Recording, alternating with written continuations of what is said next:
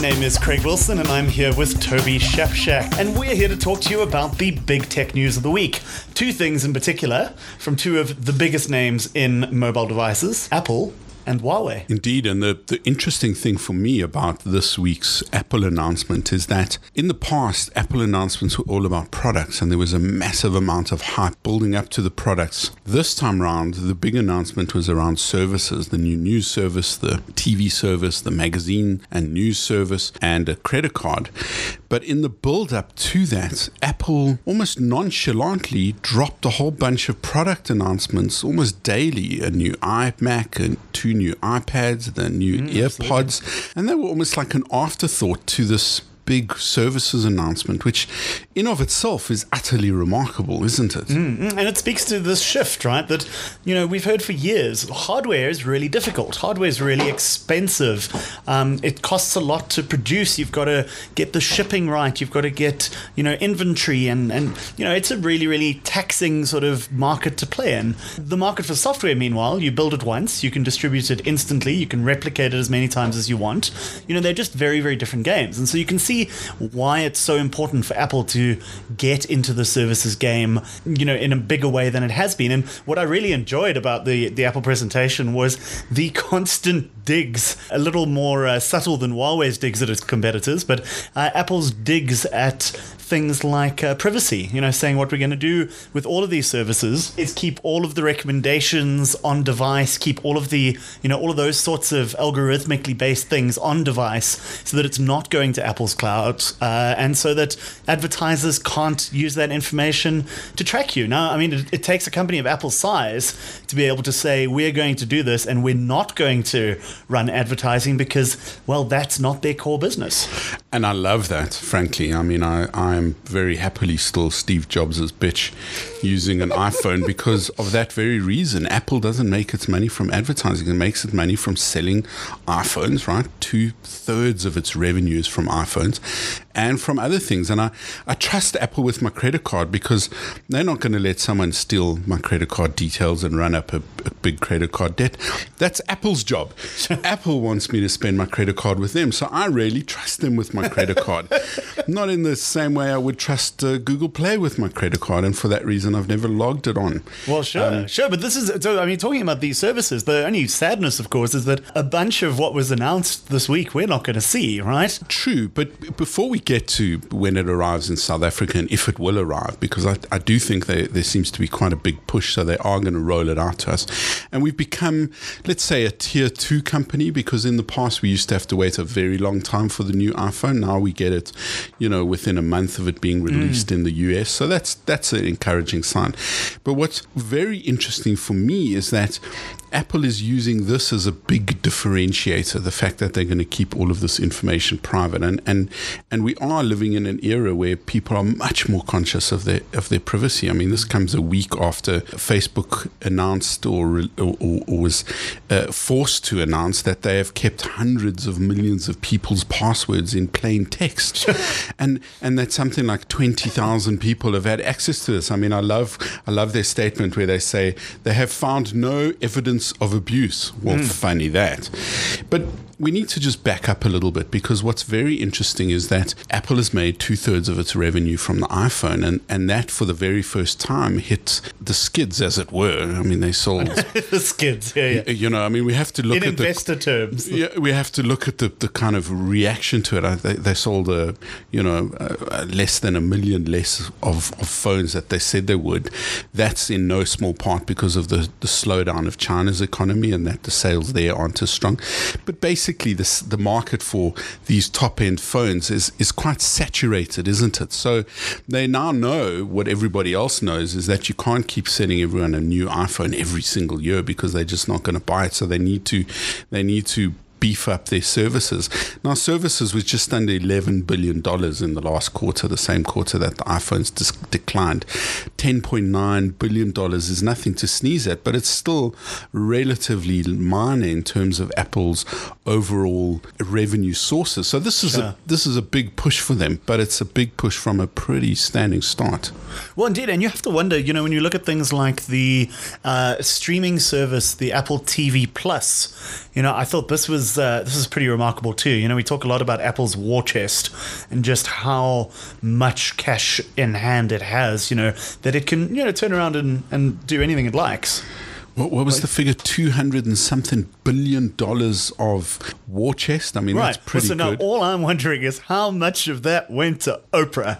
Yes, I mean that's really is the draw card, isn't it? She is a really big star. She's making 2 documentaries about the toxicity of the workplace and they've also health issues, mental health issues. They've also attracted Steven Spielberg, Jennifer Aniston, Steve But this is Carell. the thing. I think it's really funny when you've got this long list of A-list stars, and then you bring out Oprah, and she still dwarfs all of them. I know, it's quite something. I mean, her quote, and I want to read you this quote directly because this is the quote that I think summed up the event. They're in a billion pockets, folks. The whole world's got them in its hand, and that represents a major opportunity. And that's a pretty good summation. There are a billion devices running Apple's iOS, and it is a massive opportunity. Can Apple capitalize on it? Are they going to turn themselves into a services company? And I think that's the big question, because there's been a lot of criticism already about the kinds of things they're going to offer. I mean, this is the Apple has tried to do television before. It's tried to do news before. Will it succeed now where it hasn't succeeded in the past? Well, I don't think it's going to turn itself into a services company. I think it's going to remain a hardware company, but one that sees the value in controlling more of the services it offers. It's the standard sort of the same dumb pipe argument the operators worry about. You know, where they say, well, if you're only using us for data, you're not using us for calls, you're not using us for services, and you're paying Netflix for what you're using the data for. I guess this is the risk with Apple. They don't want you to just be buying Apple devices to run Netflix and Showmax and other people's banking apps and other people's gaming services. And so, it wants its pound of flesh. I think to the arcade portion, the Apple Arcade, which is their as yet to be priced game subscription service, I thought that was very interesting too. Again, more swinging of that war chest around. You've got 100+ unique titles that launch. And now the interesting thing is, for me, I'm a super casual gamer. I love a platformer. I love mobile games, and I play them very, very seldom. And I thought the Apple Arcade announcement was very interesting.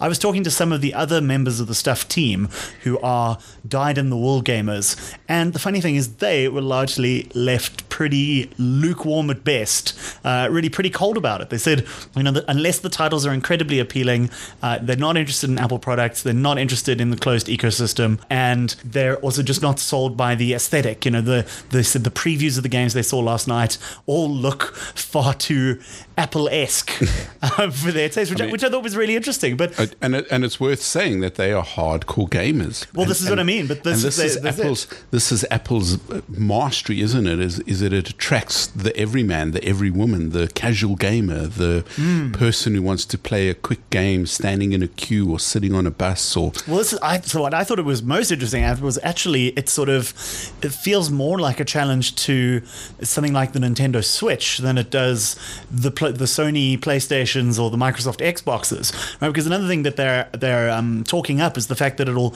be able to hand off between devices. So you'll be able to play on your Apple TV, and then you've got to head out and catch the car train. Say you grab your iPad, you can keep playing the same game where you left off on your iPad. You switch to the queue to check in. You can switch to your iPhone. Of course, though, you will need an iPhone, an iPad, and travel with all of those, and an Apple and to travel with all those, and an Apple TV for all of these options to work. So I'm wholly in the Apple universe. I have a Mac, I have an iPhone, I have an iPad, I have an Apple TV, and all of this handoff stuff that I thought would be so wonderfully useful, I just don't use it. Well, in terms of calls, no. I mean, I think most people, after Continuity, I think it's called, after Continuity came out, your laptop rings 3 times and then you go, to hell with this, and turn that off. Exactly. I can't tell you how many people have phone and I can still hear their laptop ringing and it doesn't stop ringing, even though the phone call's been picked up on the... So that was a good idea. That didn't go anywhere.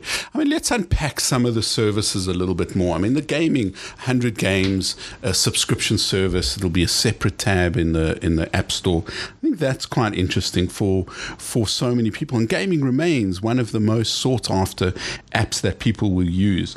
I'm particularly interested, as the publisher and owner of a magazine, I'm particularly interested in this News Plus service. Sure. So the list of publications that they've got on board is pretty impressive. The Wall Street Journal, the Los Angeles Times, Vogue, the New Yorker, National Geographic, Rolling Stone, Sports Illustrated. I mean, these are pretty good. They've got 300 glossy magazines, and it's going to cost you $10 a month to subscribe to all of these. Whether you can read all of them is another question. I subscribe to several publications already, and I struggle to get through them as it is, but I'm paying pretty much the same per publication. So there's definitely an attraction. As a media owner, how would I feel about giving 50% of that revenue to Apple? Well, it's 50% of something you didn't have before.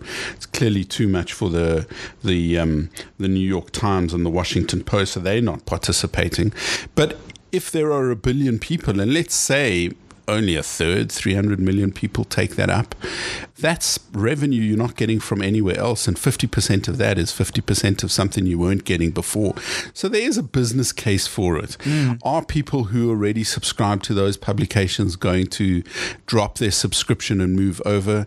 I don't know. You know, I do worry a little bit about that. I worry about it cannibalizing existing digital subscriptions, because obviously if you can have all of them for one $10 fee versus paying the individual publishers, you know, as an end user, you're going to save a lot of money, but that means far less money being spent on the media. I mean, what I thought was interesting, you mentioned the New York Times, and I think what's equally interesting is what's included is what is excluded. And I think it's going to be interesting to watch over time, you know, how the platform progresses and how many people who are not signed up now choose to sign up. I'm also interested to see what it does in terms of changing how magazines are laid out. You know, they showed off last night that you can have the story laid out one way for iPhone, one way for iPad, and you know, I mean, this just increases the sort of the labor required, and the labor required, you know, from the sort of designers. But you know, I can also imagine a world where there are, you know, sort of templates that you drop these things in, and then we'll streamline this very quickly. You know, and things like the live covers are kind of fun. They reminded me of the moving pictures in the Harry Potter newspapers. You know, this felt like the first Apple enabled step towards that. Where does the owl delivered post come into this metaphor? So you know, we've got News Plus, which again I fear we're probably not going to see here for a while. Then we've got Arcade, which I expect we will get here. They said I forget how many, whether it was 100 or 150 countries were getting Arcade. That makes sense because you don't have any of the same licensing problems you would have with existing publications, because presumably the 100 plus games that Apple's putting out, it essentially owns, or in some sense has exclusive distribution rights to. So that should get here. Then we've got the Apple TV Plus. Again, Apple clearly owns the content that it's making with Spielberg and company. Yeah. So that should get here. But then the final one, which we won't get, along with news, of course, is Apple Card. And frankly, I thought that Apple Card was the most interesting announcement of them all. You know, that Apple has gotten into the financial services space. You know, in a way, Apple Pay is just a payment mechanism that facilitates payments from existing banks, right? All it's doing is being a conduit for your card and the retailer. Whereas, you know, Apple Card is an actual standalone financial product. You've got personal financial management tools built in, a la 22/7 here or Mint in the US, where it'll track your spending. I thought the mix of where you spent to help make sense of, you know, those cryptic line items where companies aren't called what they trade as. I thought that was very interesting. That alone is, that's very 22/7. It reminds me of it a lot. In fact, some of the financial health services they're talking about remind me of what Discovery is trying to do with its Discovery Bank, behavioral bank. Yeah. But just that alone is just making things more user friendly, and there's no reason any other bank couldn't do that. But here's the thing, right? Some of the criticism is it's going to be a bank card without a number, without all the usual stuff that you need to have a credit card, but people want it anyway. And I guess that's what Apple's so good at, is making things really simple. It'll just be a card within the Apple Wallet on your iPhone. Yep, yeah, indeed. And you get a 2% daily cashback service where you get cash back from actually spending the card. But I mean, that's an interesting thing, right? Or of course 3% if you buy Apple products. Yeah, love that. But that's pretty useful. I mean, that's basically a way to finance buying Apple products or buying Apple things that Apple will get. And it's interesting how many companies in the world want to be a bank. Telcos want to be a bank. Insurance companies want to be a bank. Apple wants to be a bank.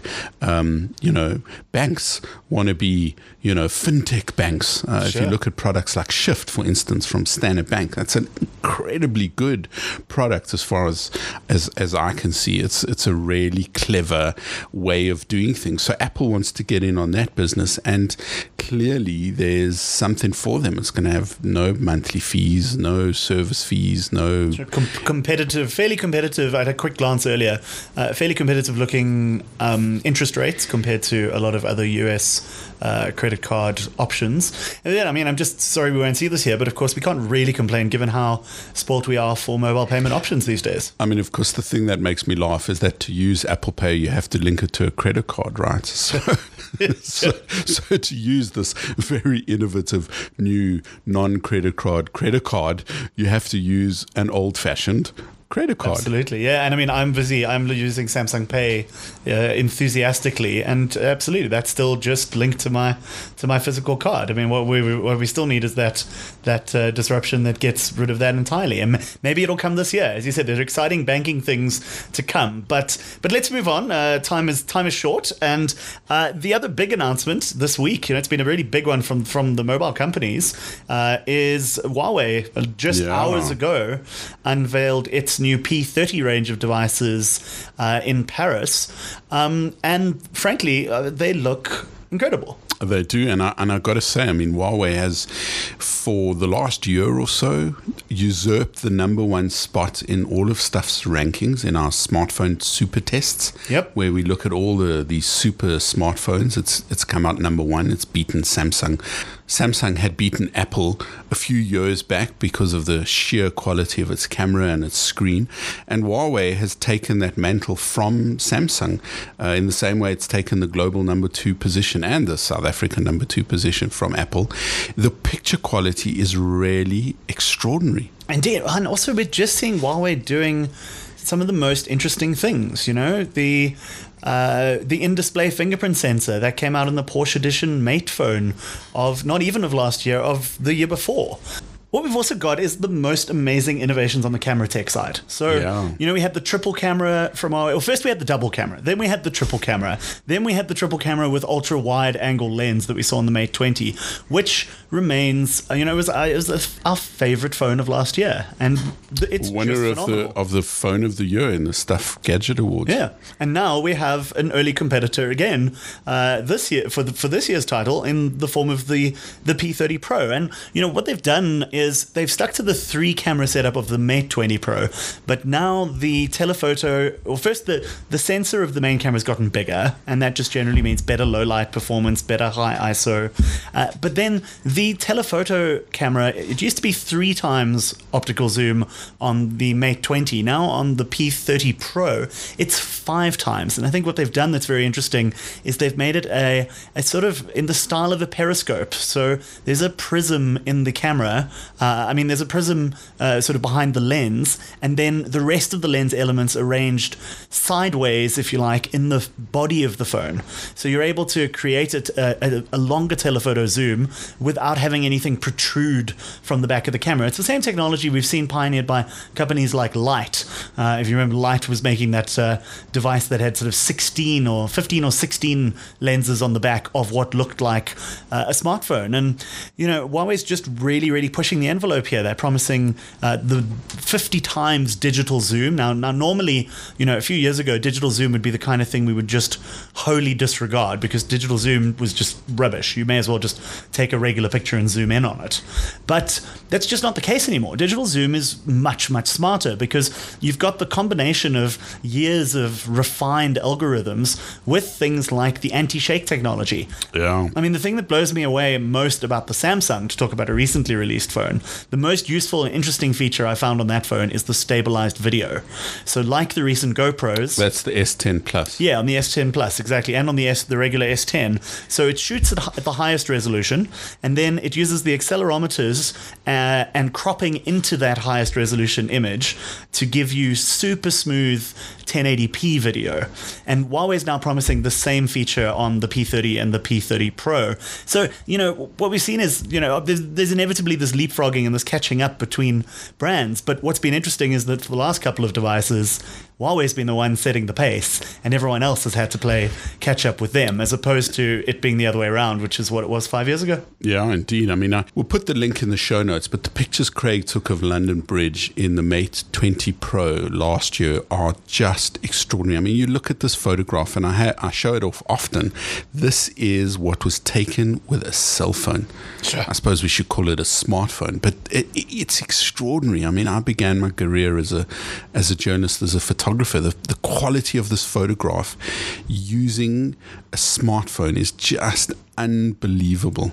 And I saw a comment today, someone was talking about whether we had hit sort of the peak technology in smartphones in terms of cameras. And all that this reminds me is that, well, no, absolutely not. You know, the last couple of years, we've seen such incredible improvements. You know, now the flexibility that any of the big flagships, but especially the Huawei's, as those are what we're talking about, the flexibility that it offers you to go from ultra wide to really zoomed, you know, it genuinely is the sort of thing you could only achieve with a really, really big camera rig. And there are still things, though, I think, that you cannot match. There are certain things, image attributes that we still can't quite fake with software, but heck, it's just getting closer and closer. You had me at heck. So there we have it. I mean, what a world we live in where Apple product launches are about services and the physical product launches are kind of throwaway before events to the lead up of a product launch. And the most exciting phone is coming from Huawei, a company 10 years ago no one ever knew the name of. Well, there you have it. We live in a rushingly fast, exciting world. Thank you for listening to the Stuff Podcast. I'm Toby Shapshak, and the dapper, well-dressed, recently married Craig Wilson is over there. Thanks, Toby. Chat to you again soon.